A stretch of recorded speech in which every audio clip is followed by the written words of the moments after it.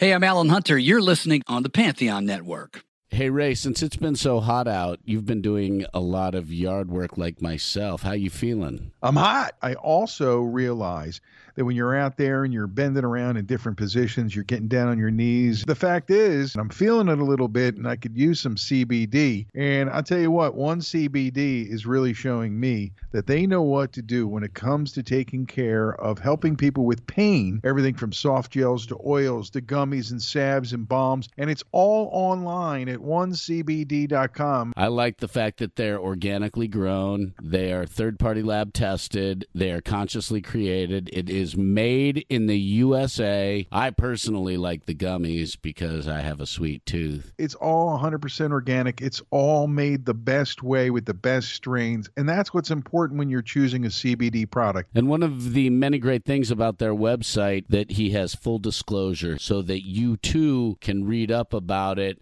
and find out what may work best for you. He personally had to find something that worked for him because of his medical issues, and Ty's story is right on the website. And if you go there, they'll give you 20% off your first order when you use the code BALANCE at onecbd.com. That's OneCBD. Achieve a renewed sense of balance.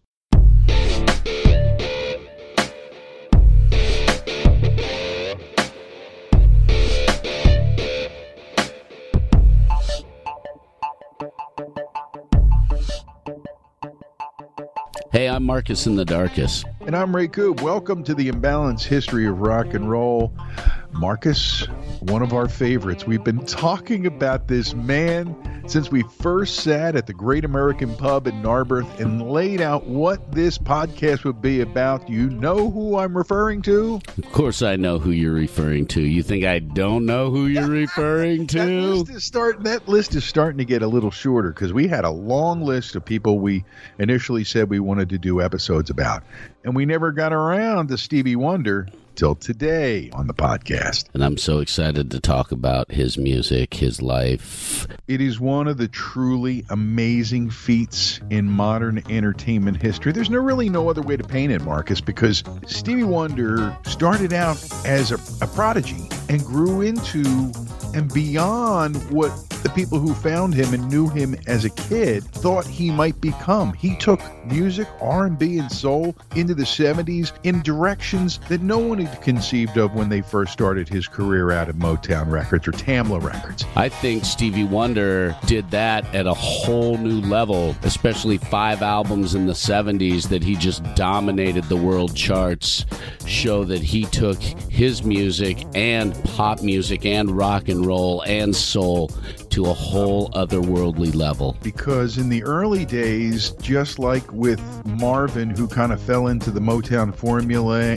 again, just like everybody else, Stevie Wonder recorded on one of his first records. I think it was the second record he recorded, but the first album that they released, he recorded a Berry Gordy song. Did you know that? I did not know that. We keep finding this as an occurrence when we go through R&B in the 50s and 60s, all these artists who recorded Berry Gordy songs. Yeah, on the first record that was released, the jazz record, he did a song called Bam, written by Berry Gordy, the man who put his stamp on everything in the Motown universe. And he was involved in all of that anyways, as a songwriter, as a producer. Berry Gordy was very hands-on in grooming the artists, writing with them, working with them, and I think that's one of the many reasons they had so much success. Here on the Imbalanced History, we've talked a lot, buddy, about the Motown writing team. And in this episode, it's another slice of Motor City life with some different writers involved, and we'll talk about that as we go through the episode, most notably Henry Cosby. But before his career, and that wasn't that long, Marcus, he was born Steveland Hardaway Judkins. Now, his legal name, last name is Morris, and that's how I've always known him, Steveland Hardaway Morris. But I didn't realize that he was born as Judkins, and you know how people get divorced and remarried, and he ended up taking the name Morris. And a couple of years later, they started to call him Little Stevie. Little Stevie Wonder became his real name in the entertainment business because early on, people realized that he was a prodigy. He could play just about anything. Berry Gordy gave him the name Stevie Wonder after he walked into the Motown studios for the first time for an audition. And if you watch the Hitsville, USA Motown documentary, which is on Showtime, you may be able to get it on some of the other channels now as well. It is a fantastic look at the history of Motown. They remember clearly the first day little Stevie Wonder walked into the Motown studios, started playing the drums, and walked through all the instruments and played them all. And they were like, oh. He started recording in 62, but in 1961, he wrote and played for Ronnie White of the Miracles his song Lonely Boy. And that's kind of the way that Stevie got brought to everybody's attention. Ronnie took him into the label for an audition with Barry, and, the bonding was immediate. You described the audition where he played all the instruments and left everybody in wonder, thus little Stevie Wonder. This kid, by age 11, 12, already had the elements that some people they were working with didn't have until they were well into their 20s. Did you know that his family was not a musical family? He really was the only one with that musical gift in his entire family. No, I didn't realize that, but I don't think it's a prerequisite that you have to be in a musical family to explore your talent and to grow as a musician or as a performer or as an artist. Here, though, he gets discovered early.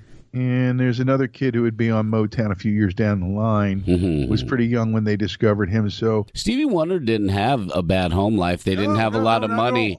And he came from a very loving, very religious family. When he was a kid, he played normally with all the other kids and really didn't feel like his blindness, his lack of vision held him back. I think he got really tough because of that. And being like the third of four, something like that in the family. And how about this look at it, so to speak? Okay.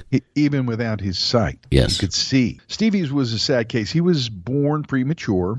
And something about being in the incubator, I guess then it wasn't like today where everything's computer regulated and everything. And it caused a condition called retinopathy. Yeah, too much oxygen or something like that in the thing. Caused the eyes to not grow, the retina detaches, and he's permanently blind. And some people who are born with their sight and lose their sight have a level that they can see, whether it's light or shadows. And this is a different situation. He was already established as a major artist with all the hits that he had by the time the calendar turned to 1970. He was turning a corner, and we'll talk about that and Stevie's influence on progressive soul, neo soul, whatever you want to call it, and the way things have gone since the 70s when he and Marvin Gaye both, ironically, turned a corner and really changed the way that we listen.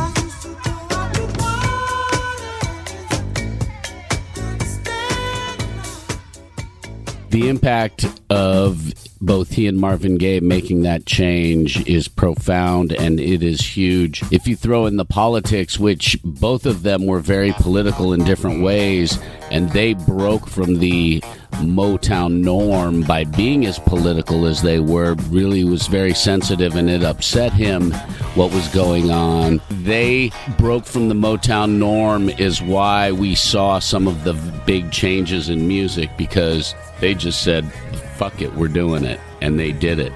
Mother, mother, there's too many of you crying. Brother, brother, brother, there's far too many of you dying. And I think they were able to hold Berry Gordy hostage, because Berry Gordy knew if these two guys with the levels of talent that they had are doing what they're doing and they're holding out, they've got something really great up their sleeve. Between Marvin Gaye and Stevie Wonder, they made Motown an insane amount of money.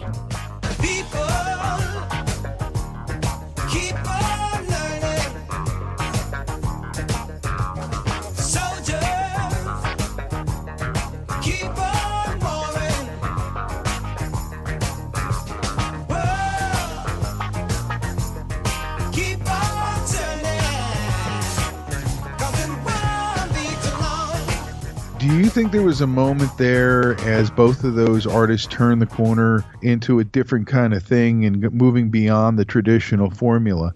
Do you think there was a moment when they just looked at each other and went, wow, did we really do this? Oh, I'm sure they had those wow moments at some of the different stages when they first blew up and dominated the charts under the different labels. And then by the end of the 60s, when they were really dominating, I'm sure they were blown away. And then they have these two guys who completely changed the game.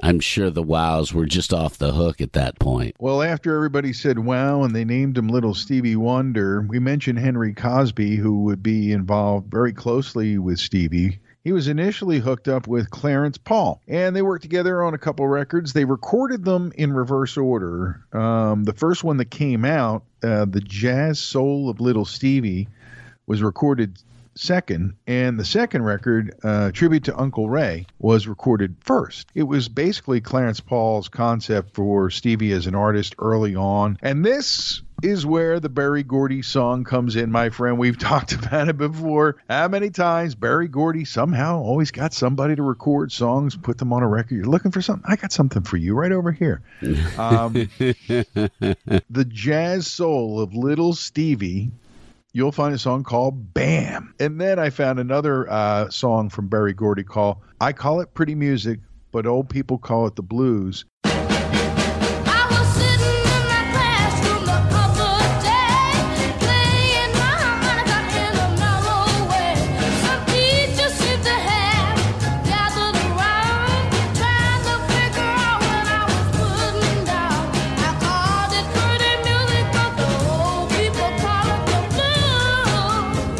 And that ended up being a debut single for Stevie as well. Again, the boss is finding ways to give people the stuff they need to get it done and keep the Motown train running. Berry Gordy really knew how to put together a song that people wanted to listen to and a song that made people feel good. As we've talked about many times, his ability to groom artists and develop them was top tier. So they put him on the Motortown Review. We've talked about the Motown bus tours, the Chitlin Circuit, and all that stuff. Mm-hmm. They thought it was going pretty well for little Stevland Morris, so they recorded his performance in May of 1963 at the Regal in Chicago. Clap your hand, come on. Come on. Yeah. Stomp your feet. Jump up and down, do anything that you want to do. Yeah. Yeah! The song Fingertips from that would put him on the radio. It was just a harmonica jam. Top 40 radio was playing it because it was hot. It jumped out of your radio. He wrote that at that recording on the spot. Fingertips. Yeah, they're yelling, what key's in it? What key? Yeah. Like, and you hear everybody doing. They're like, he's like, go with me.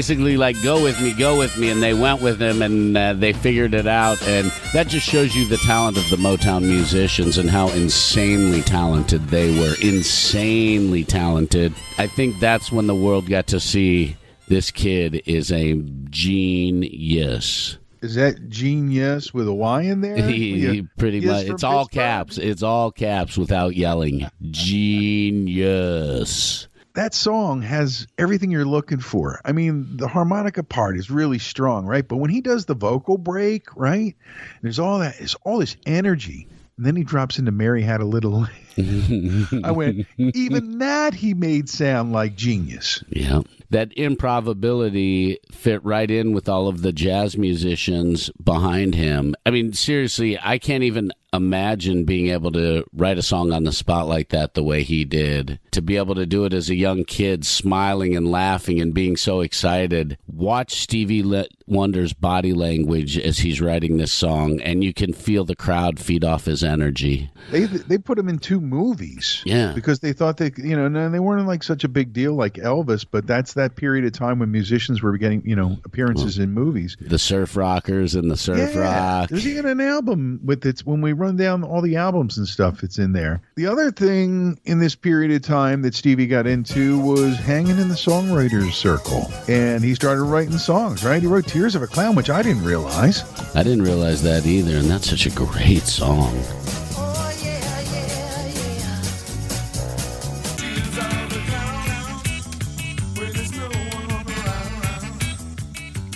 huge hit for Smokey and the Miracles. And to be able to write such an adult theme like that at such a young age, That's so rare, seriously, brother. that is so rare. Very few can pull that off. Stevie Wonder's one of them. Now, in addition to beginning to find his own songwriting muse, don't you think that along the way maybe he figured out a few things that he didn't understand about how to make songwriting work? Absolutely. And another influence that I read about during prepping this was a drummer, Benny Benjamin, one of the early Motown session drummers, if not the first Motown session drummer, who was amazing and insanely talented, but he wasn't good at being on time. They think he had a drinking problem and he passed away from a stroke in '69, but he really helped also in that circle develop Stevie Wonder and helped him with his chops and his timing and his songwriting and his grooves.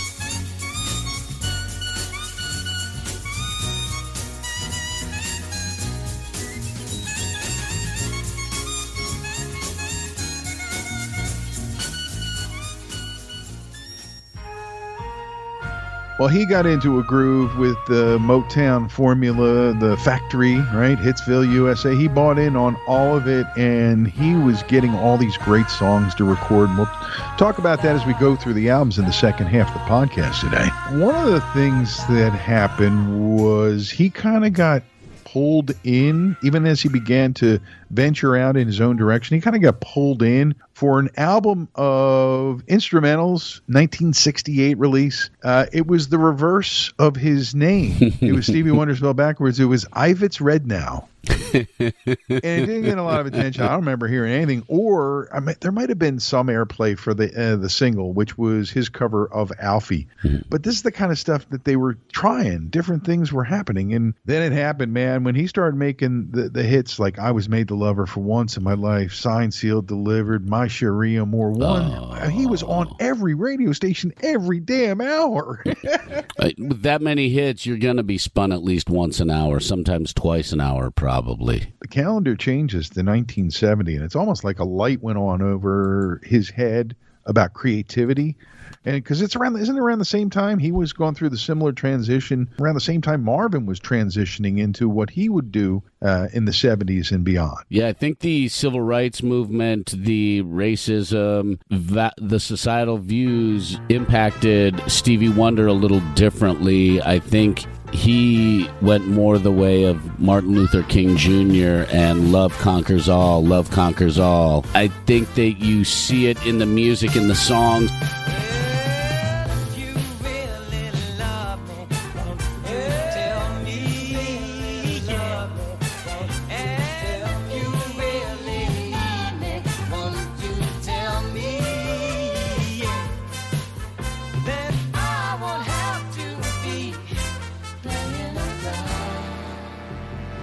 Hard to compare the two because they're so different, but I think you can feel don't hurt yourself. I think you can feel I hurt my brain right there. But in all seriousness, and believe that through love we could really conquer all. And I think you see their different feelings and their different energies in that time period. And I think Stevie really poured his heart out into the love and the positivity in a different way than Marvin did. And maybe part of Stevie's turn was because he found love and a creative partner in Sarita Wright, who was kind of known as an artist already, but she had songs and stuff in her that would go on to help Stevie turn that corner and make the transition, most notably on the album Where I'm Coming From. And all the songs are written by them together. They become a couple. They get married. And it didn't last a long, long time, but it was very fruitful, I guess is a good way to put it, in regards to the music that they did together. They had that kind of a connection. And maybe because it was a love connection, and Marv was more thinking about, hey, what's going on? Maybe it's just the perspective of the two people. You mentioned Dr. King. He would be instrumental moving forward into the 70s in leading the drive, both in song and in behind-the-scenes stuff of getting a national holiday to honor Dr. Martin Luther King Jr. The song itself, Happy Birthday, became a new Happy Birthday song when it was initially released. And just a few years later, we did get that holiday. But before that, we got so much other groundbreaking, unbelievable music from Stevie Wonder. And that's where we'll dig in. How about we go into the albums and through the years with Stevie next, Marcus? I'm good with talking about some of those albums because they've had an impact on both you and I in a big way, and they've shaped our musical tastes like they have so many other people that we know. But first, I'm thirsty, dude. Well, I know what'll quench my thirst, and probably yours too, buddy, and that's a nice cold pint from Crooked Eye Brewery right there in the heart of Hatboro. At York and Montgomery, they're easy to find, and when you get there, you're never going to want to leave. That place is such a great hangout. The beer's all really good. The staff is fantastic. Well, the music has returned to Crooked Eye, and people have returned to Crooked Eye. But don't forget to mask up, and that's necessary under state regulations. The guys at the pub are taking care to follow the governor's regulations, and you can keep up with not only what's going on there, but all the music and all the activities going on. And you can check out the online open mic.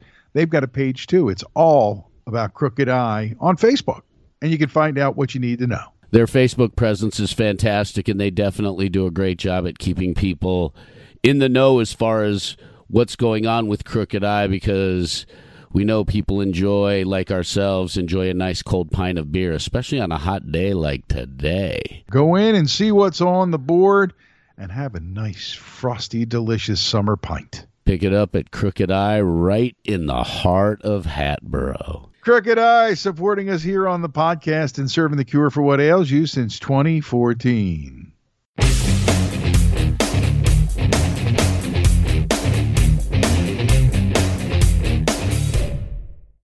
Well, here we are talking about Stevie Wonder on the Imbalanced History of Rock and Roll. Marcus, we've got a lot of ground to cover. Yeah, we do. I think we're going to be here for a while. I've got my pillow. I've got my popcorn. I've got my frosty brew. I'm ready. He's been married 3 times, but he's got 9 kids. So he's got a couple baby mamas. It's cool, man. He has lived the coolest damn life.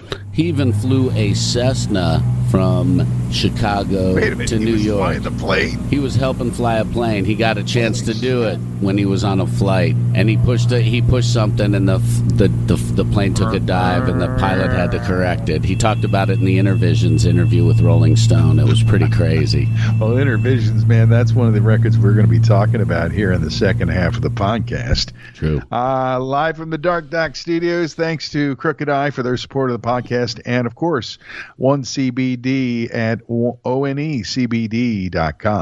How many people do you know, Marcus, who've won 25 Grammys, who have to have a whole case to display their Grammys like that? Not too many, right? No, maybe 2 or 3 people tops. Or level. I'll bet that kid who had come along with his 4 brothers a few years down the line probably is in that category of Grammy winners. He starts recording the jazz soul of Little Stevie. I mean, they were really enamored of this kid, and they had to figure out what to do with them. And on this album is kind of where he starts working with Cosby, and he's producing with Clarence Paul. I think he played a lot of the instruments on this album as well. Hold on, let's send a quick request to the research department, see what they can tell us. That is correct, according to the research department. He played the percussion, keyboard, and the harmonica. It wasn't a real big production. They went with the very simple songwriting philosophy, and the songs were not long. Marvin Gaye even has a songwriting credit on that first album with the song Soul Bongo. Soul Bongo. Soul Bongo, with Little Stevie on bongos. They were trying to find ways to display his talent. I don't know if the fact that they both were blind men came into play, but they did an album called Tribute to Uncle Ray. And again, you got Henry Cosby and Clarence Paul producing. All the songs, of course, are by the great Ray Charles. Let me tell you about a girl I know. She's my baby and she lives next door. Every morning before the sun comes up, she brings me coffee in my favorite cup. That's why I know.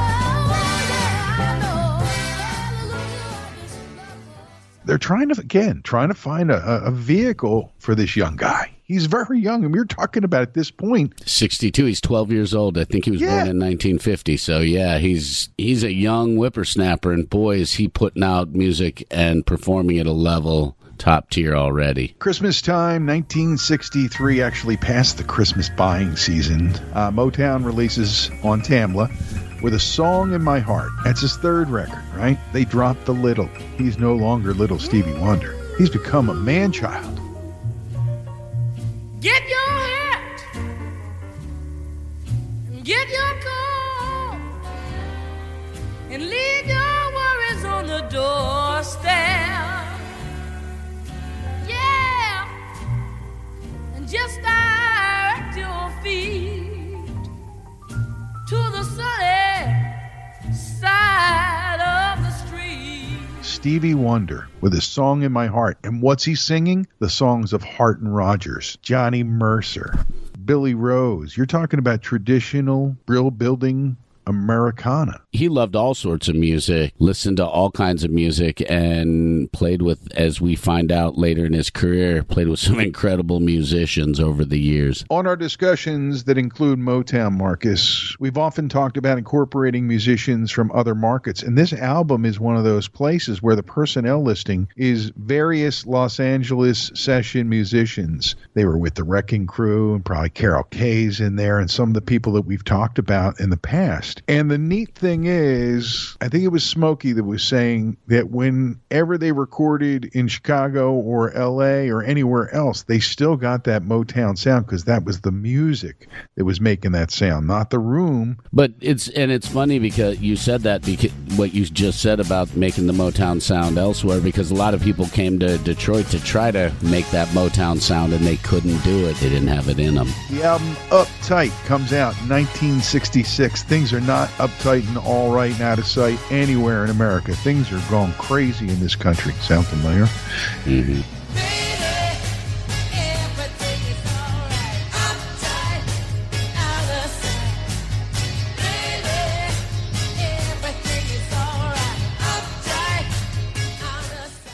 And he comes out with an album. Again, you know, he's working with Clarence Paul. He's got Henry Cosby involved. Listen to the songs that Stevie puts on this record, right? Blowing in the Wind by Bob Dylan. There's a surprise. Sammy Kahn song, like 2 songs later. Uptight, Everything's All Right. Mm-hmm. Written as Stevie Judkins, his birth name. Yeah, in those early days, Stevie Judkins was on his Motown contract, so he just signed his he signed his song he got his song credits as S. Judkins or Stevie Judkins. And he's got the Motown gang all over this album. Levi Stubbs is there, the Temps are there, the Funk Brothers are there, so there's all kinds of good stuff. And he has a big hit. That's Uptight was a big hit for Stevie. Huge hit. I remember hearing that as a kid. Also in 66, he releases Down to Earth. Back to just working with Clarence Paul and Henry Cosby as the production team, and there's a lot of their writing in there. Also, his cover of a Sonny Bono song, Bang Bang. Remember that? Yep. Again, reaching out for other songwriters, as well as a song by Ron Miller and Brian Wells, Place in the Sun, things like that start to appear on the album, and you start to see Ron Miller's name more, Sylvia Moy's name more, as well as Cosby. Y'all start to see Stevie Wonder's name more in the songwriting credits.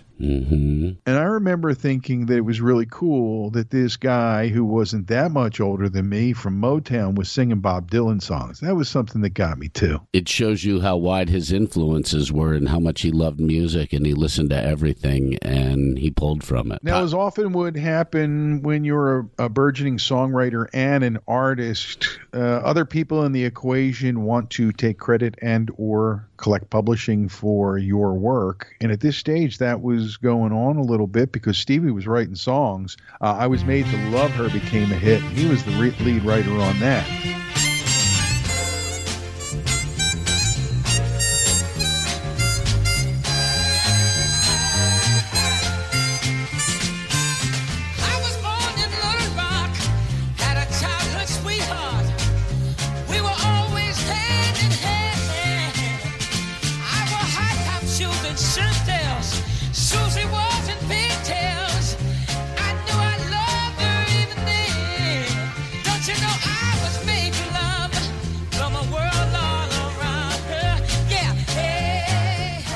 He even gave his mom a little credit, though. Mm-hmm. You start to see his songwriting become more of a presence, and he's involving the Motown machine of Holland Dozier and Holland.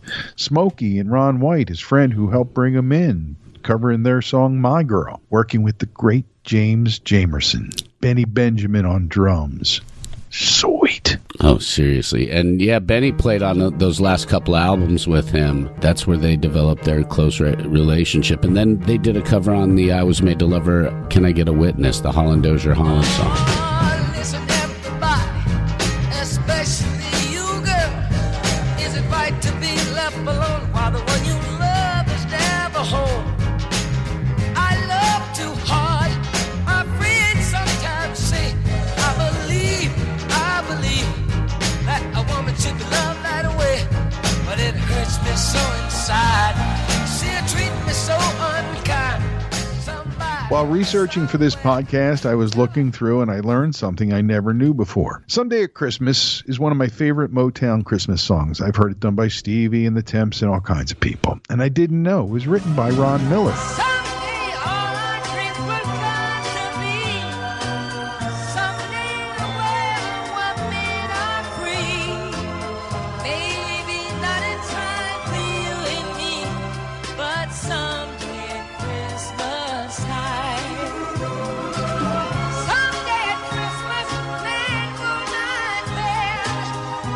So there you go. Ron Miller, turns out, is one of my favorite Motown songwriters, and I didn't realize that. Hey, we're learning through this podcast, and we're hoping that you're learning as well. Stevie Wonder backwards is Ivets Red Now. I don't think it was like Montavani, Easy 101 type stuff, you know, where, hey, relax, listen to the music. Elevator music. Cool. Elevator music, we used to call it. That's right. And by the way, that was a truly nasty epithet if somebody was making new music and the writer wanted to really throw a dart at him. It would be like, it's fucking elevator music. You know what I'm talking about? The critical. That was the music insult in the 60s and 70s. Yeah, that's elevator music. It was the review insult of "So's your mom." You know what I mean? Yeah.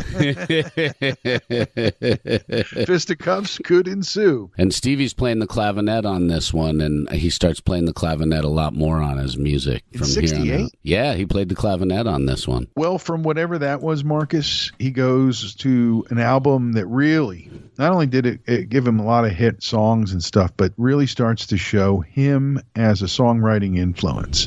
For Once in My Life. It's his 9th album. It's 1968. He's only been doing this for 7 years. A third of his life. He's 20 years old. He's 20 years old. He has 9 albums. For Once in My Life is on there, obviously the title track. And of course, the title track is a big hit, but there's lots of other great music on there. And you start to see his name showing up more and more in the songwriting credits. He also does a really nice Billie Holiday, Arthur Herzog song called God Bless the Child on that record.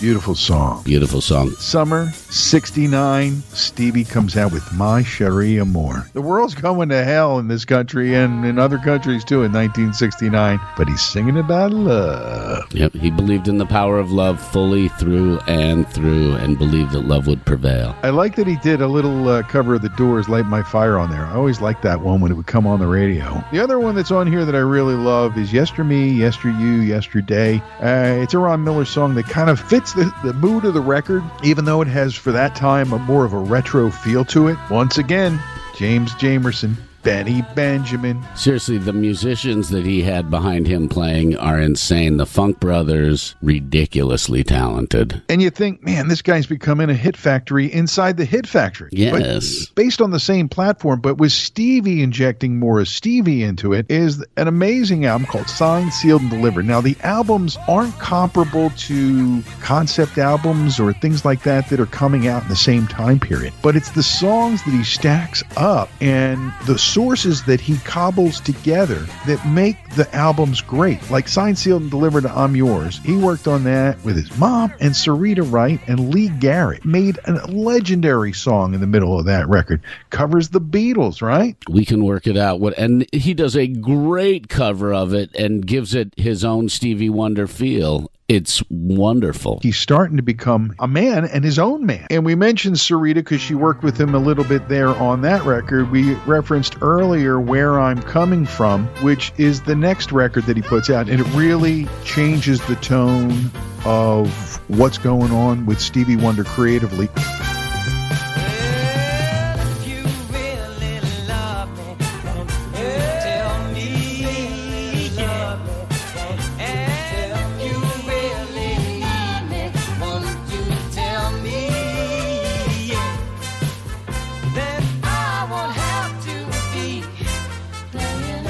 all the songs are written by Stevie and Sarita. The album comes out in April 71. Between when they started recording it and its release, Stevie and Sarita got married. And they would do more work together in the future even after they were divorced. But this is their creative wheelhouse. It's not his biggest charting album or anything like that, but creatively, this is a different turn for the great Stevie Wonder. I still remember hearing If You Really Love Me for the first time and being blown away by it. We didn't have the album at my house. I didn't hear this album in its completeness until I was an adult. It is a really, really good album. And like you said, it shows you the direction that Stevie Wonder is turning into, and the quote-unquote music experts in the journalism field, the people who write about it and who have been following it for years and years and years, refer to this time as the beginning of the classic Stevie Wonder period. Everything changed, and you'll hear it from album to album. And if you ever get the time, listen to these 5 albums in a row, and you'll hear that direction. And you even start with you will. Like seriously, start with Signed, Sealed, Delivered, go into this one, Where I'm Coming From, and then Music of My Mind, and you will hear the changes and the progression and the growth that he went through, kind of like how Marvin Gaye made those switches. And while they were two totally different, you can see parallels to how their changes went. And that's why we keep bringing Marvin up in this, because their changes paralleled each other, even though they were on different paths. And all of that is right on, Marcus, as we look at the Music of My Mind album. Stevie at the helm. And guess who he's working with? Because we were just talking about these guys. Malcolm Cecil and Robert Margouleff. Tonto's Expanding Headband. They're the guys behind that duo producing this record with Stevie Wonder, which, by the way, is his most expanding headband type album so far. He's really been moving in the form and direction of electronics. We talked about how he started already to use the clavinet before it was a thing. And then on this record he does Superwoman. It's a different kind of feel. It's like, what is that? Mary wants to be a superwoman, but is that really in her head? But I just want to live each day to love her for what she is. It's in the production feels, and maybe it's because you got Tonto in the room, but whatever it is, it really is a different feeling record and starts to give you an inkling of what's coming up. And I know you know what's next in the Hitsville catalog. I do. For Stevie Wonder, because this record we've talked about countless times. Yeah. How it was an influence on you because it was always on in your house. Mm-hmm. Talking about Stevie Wonder's Talking Book. I remember seeing this record in my dad's record collection for the first time. I was 6 years old. It was new. And I see this man in this really interesting outfit with braids in his hair, and I'm 6 years old going, Dad, what's that? Why is his hair braided that way? What's he wearing? What is it? Da-da-da-da. And my dad's like, this is what it is, and he put it on. The first song I heard was the Sunshine of My Life. Yep. The sunshine of my life. That's why I'll always be around. You are the apple of my eye. Forever you'll stay in my heart. The first song on the album, and Mind blown. And I think my mind was completely blown, and it just made you feel good, and it just kind of makes you move, and it makes you sway. And then I remember hearing Superstition and starting to bounce to it and being like, dude.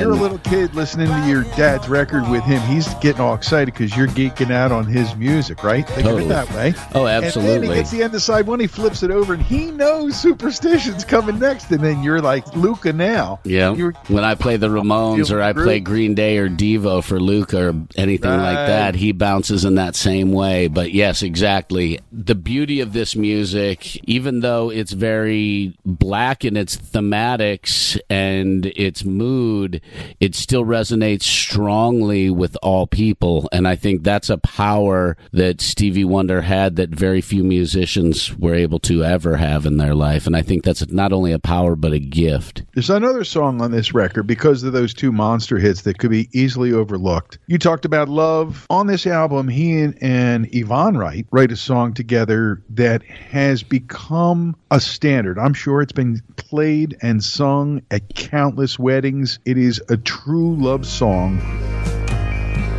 I believe when I fall in love with you, it will be forever.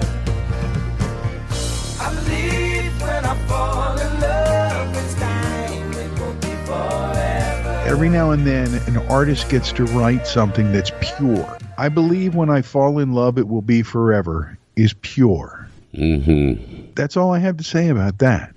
It's just pure. It is, and this album is Pure. pure. Talking Book was sandwiched in between Music of My Mind, which was amazing, and Intervisions, which is the next step in the progress. Oh, It saw Stevie taking more artistic freedom from the Motown sound and the machine. He had guests appearing like Jeff Beck and Ray Parker Jr., Dave Sanborn, Buzzy Fightin. You know, the sound of the album is different, even from Music of My Mind, which was different from Where I'm Coming From, which was different from Signed, Sealed, and Delivered. And that's the progressive thing that we always talk about. He is progressing towards neo soul, progressive soul, Yeah, whatever you want to call it. progressive soul. I mean, you're right, and we've talked about that with he and Marvin Gaye. I think were the two bigwigs as far as progressive soul goes, because they put together these brilliant concept albums that flowed thematically and musically all the way through. They were able to put the songs together in the right order. They were able to do so many things with the music. I just had a really funny thought. Do you think they had 100 cassettes that they did with all different orders to figure it out? No, no. I don't even think they were allowed to use as much tape. No, You know, they I had think a lot less tape. I think they had a lot less tape than most of those other musicians were able to be afforded in some of the rock excess and some of the 80s. So, Speaking of rock excess, you're right on time, my brother. oh yeah, The release of Talking Book in 72 is timed perfectly to come right after they come off the road with the Rolling Stones with that famous 72 tour where he opened for them.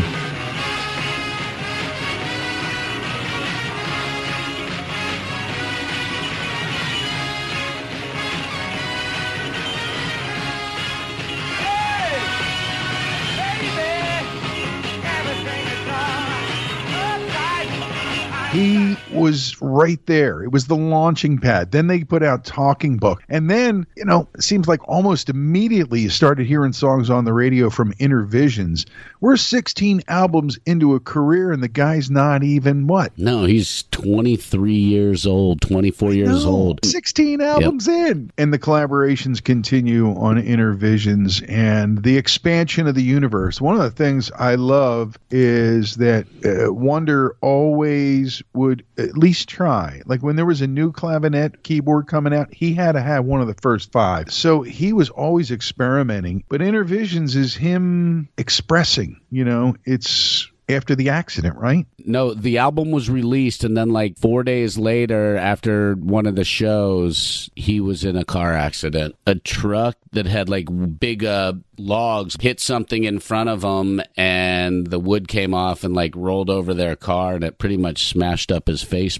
He was hurt really I'm badly. picturing it as you talk, and it sounds terrifying, and especially for someone who doesn't see. You've talked about your difficulties with the fates and why you feel that way, right? Mm-hmm. Here's a situation where the fates are kinder, because were it like 6 inches to a foot lower, he would have probably been killed. And then you're left with Too High and Visions and Living for the City and Golden Lady Higher Ground as the final songs of Stevie Wonder's career. And thank the Lord, whatever form you pray to him, that didn't happen that day. And that he went on to make even more amazing music as the 70s carry on. Which one of the songs on Innervisions is the one that really gets you in the feels every time, Marcus? His hair is long, his feet are hard and gritty. He spends his life walking the streets of New York City. He's almost dead from breathing in air pollution. He tried to vote, but to him there's no solution. Living just enough for the shit. I would have to say Higher Ground, but Living for the City is right there because the first radio station I worked at in Denver was a hits of the 70s, 80s, and they played a lot of soul, and Living for the City was one of the songs that we played. People keep on learning. Soldiers keep on walking. Don't You Worry About a Thing was another song that we played at the station I worked Sure. at. So I heard those a lot more than I heard Higher Ground. For some reason, they thought Higher Ground was too rock and roll at the station I worked at. So I heard Living for the City more. Again, another one of those musicians who wrote songs that were relevant at that time are even more relevant and more important now, 40, 50 years later. And that is one of those songs. So true. So true. You mentioned Don't You Worry About a Thing. I just love that song. It is just Stevie Wonder at his very best. And everybody likes Higher Ground. And you know what? Your program director on that station wasn't wrong because look what the Chili Peppers did with Higher Ground. I know, on the Mother's Milk record.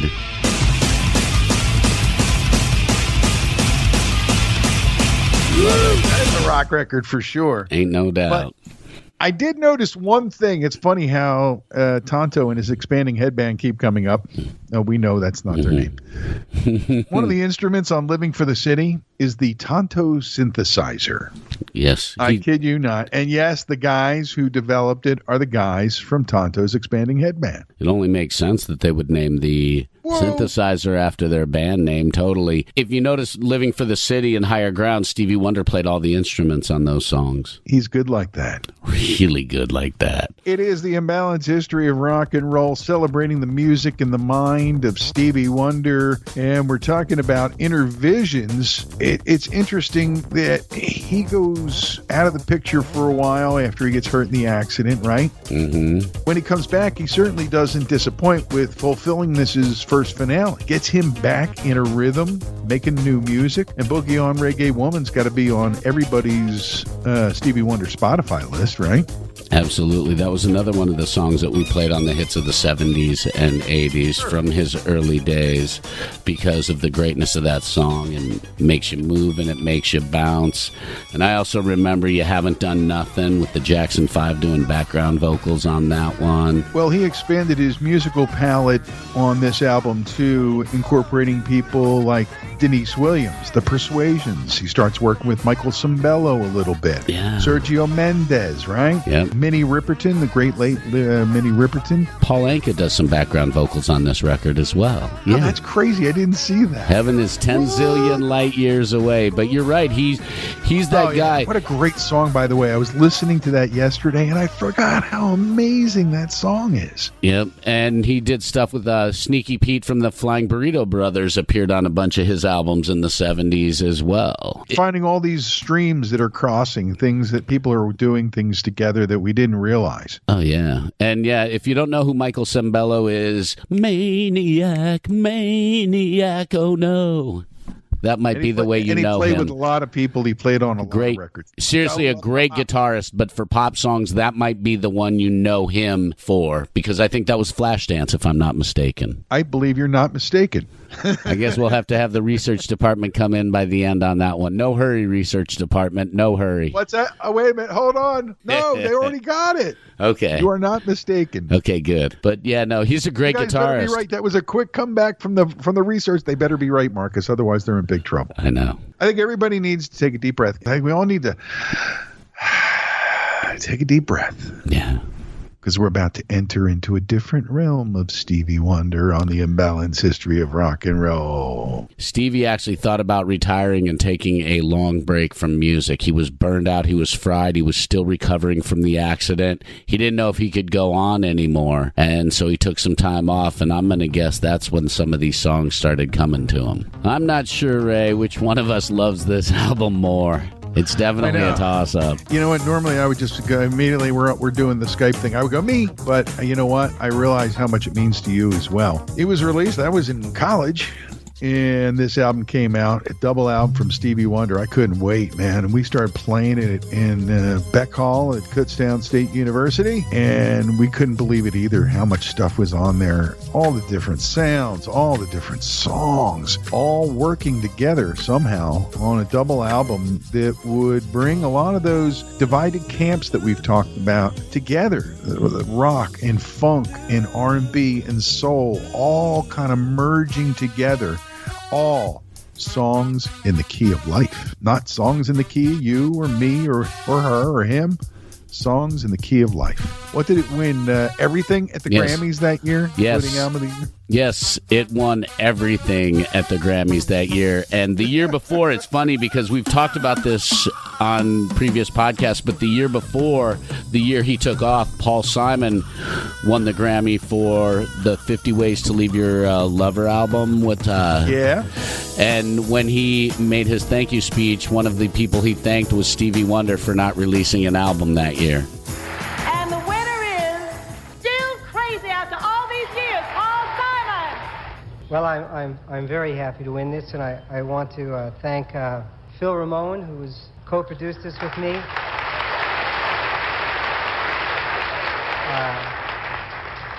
And Phoebe Snow, who sang along with me on the album. And Art Garfunkel, who sang with me on My Little Town. And most of all, I like to thank Stevie Wonder, who didn't make an album this year. So.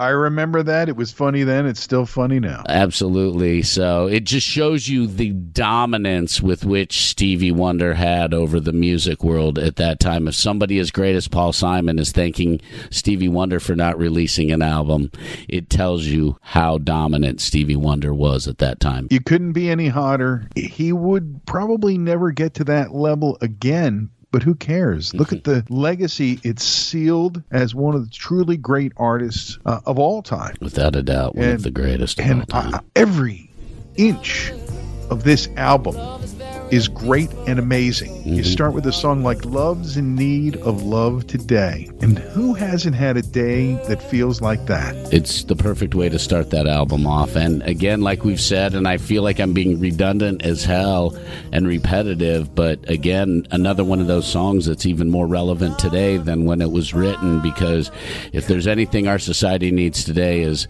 love does need more love right now, without a doubt. The soulful Have a Talk with God. Village Ghetto Land, with some of the more modern keyboard innovations of the time being used for some of the orchestration stuff. And then Contusion, which I mentioned in passing earlier. This is hot stuff, folks. Just listen to this. Seriously, hot. And that leads into Sir Duke, which is the trademark track from this album that everybody in the universe knows, because it's all about the great Duke Ellington, and it's Stevie at his finest. Music knows it is and always will be one of the things that life just won't quit. But here's some of music's pioneers that time will not allow us to forget now. Well, there's Basie Miller, Timo, and the king of all Sir Duke. And with a voice like Alice ringing out, there's no way the band can lose.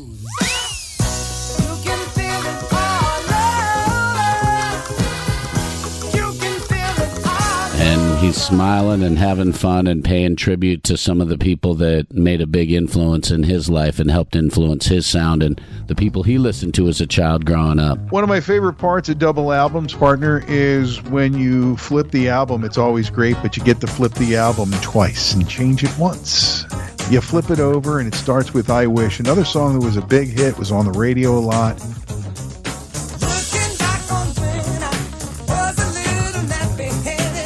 And then 4 songs in a row that are among my favorite Stevie Wonder songs. Knocks Me Off My Feet, Pastime Paradise.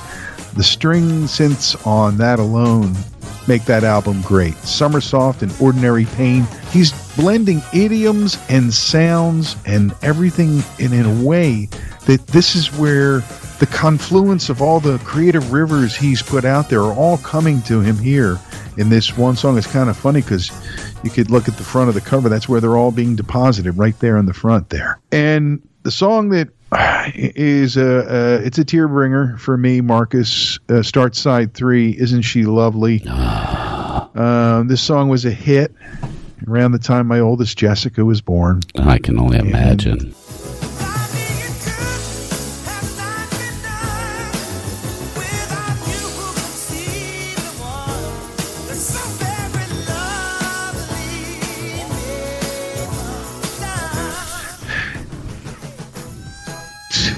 It's happening again. I know you're getting teared up too, buddy. It happens every time I think about the line, so I'm not going to mention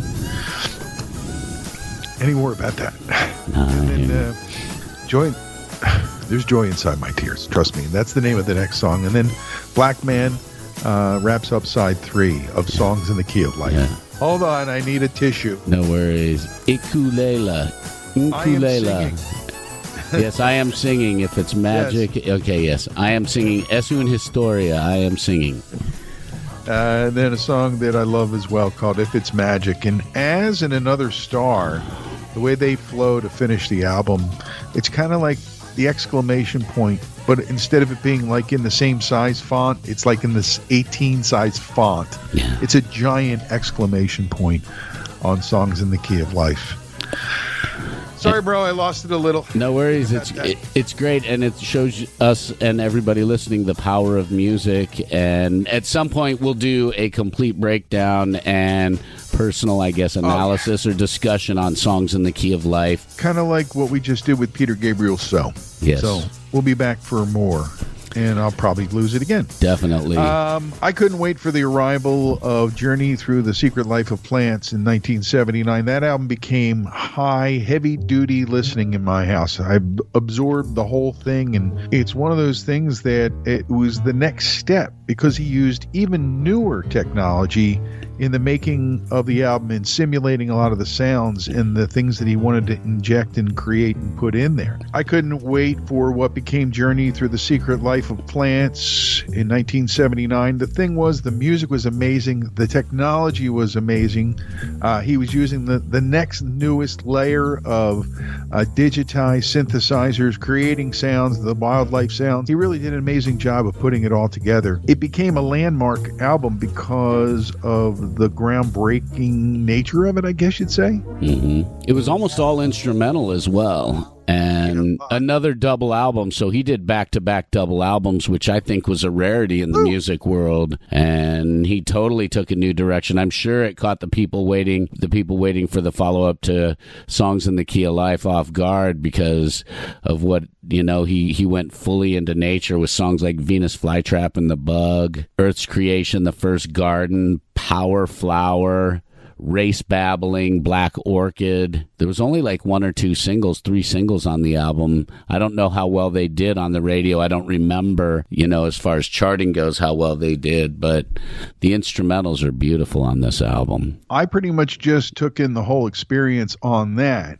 and really dug in on the next record, Hotter Than July, which sees Stevie going back to a more traditional song-based format, including a song called Happy Birthday, written for and about the great Dr. Martin Luther King Jr., and the drive to make his birthday a memorial holiday. But that's one of the things. The momentum was already there. People were already talking about that as something that should happen. Stevie's voice gave extra push and helped to push it through to the finish line. I remember playing Master Blaster and hearing that one. That was the one I heard. And again, at the kind of like the title track, it's hotter than the 4th of July. Yeah, I remember playing that one early days in radio, and I remember hearing it as well. So, and it actually hit number 1 on the Hot Soul singles and number 5 on Billboard Pop. Happy Birthday hit number 2 in the British charts, and it did really well all over the world as far as charting goes. Listen, you're talking about a guy who has been to the top of the mountain and stayed there and stayed there. And then, by the way,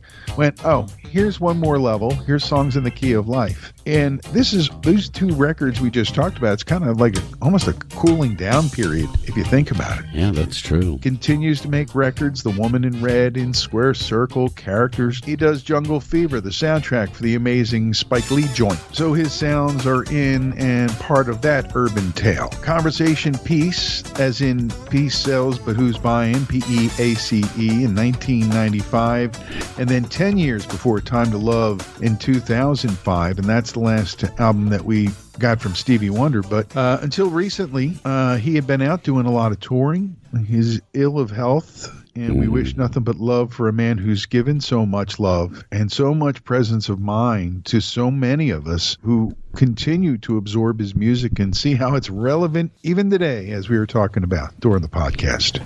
Oh, yeah. His lasting impact on the world of music is going to be felt for centuries. I mean, it really is. The things that he did, the way he changed music, the way he moved people, the way he put songs together, he took all of that to a whole new level. Oh, my God, what a genius. What a gift to this planet we have with him. And we hope that his current situation with his health comes out well. When you look at your life, people get to be reflective when you get to be Stevie's age, right? And he's got to look back to those early days, and then the mid-'60s into the late '60s. I'm looking at the list of singles that he released from 1969 forward. My Cherie Amour, Yester Me, Yester You, Yesterday, Signed, Sealed, Delivered, I'm Yours. Great songs. Superwoman, Superstition, Super Stuff. You Are the Sunshine of My Life, and Higher Ground, Living for the City. Don't worry about a thing. Yep, I know. Boogie on Reggae Woman, I wish, Sir Duke. I mean, on and on and on. When you look at it that way and you just look at that run of music, there's not much more to say. But thank you, Stevie Wonder, for everything.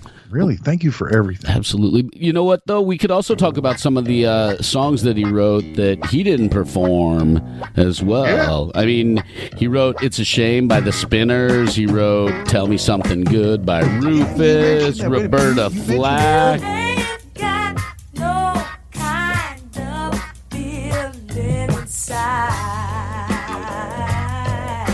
He wrote songs for all that That's What Friends Are For album. He was a big writer on. He did some stuff with Jeff Beck, Because We've Ended as Lovers, and Thelonious, which are on the Blow by Blow album. So he's worked and played with some of the most amazing people. B.B. King, he played keyboards for on To Know You Is to Love You. If you're a musician, to play with Stevie Wonder, he's one of those guys. And that's why we've wanted to talk about him here on the podcast for what feels like a million years. And I guess in podcast years, it's a million in podcast years. Not that anything is more priority than the other. It's just great to finally get around to sitting down and digging into Stevie Wonder, because we didn't really do him justice when we did our Motown episode. And we didn't really get into the sheer genius that is the man known as Stevie Wonder. So I'm glad we did it, bro. Me too. Definitely glad we did it.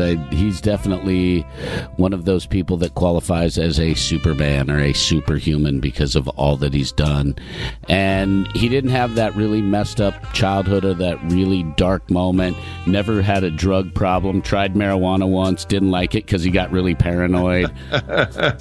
But he really absorbs life, and you hear it, you feel it in his music, and you see it. And the world is just luckier because we have Stevie Wonder. And amen to that. I feel it's time for us to go, mon frere. I think you are correct, my friend. I think you are correct. Don't forget to be in touch via email, imbalancedhistory@gmail.com. You can also find our website, imbalancedhistory.com. As we head out the door, we thank Stevie Wonder once again and remind you that we'll be here again soon with another new episode of the Imbalanced History of Rock and Roll.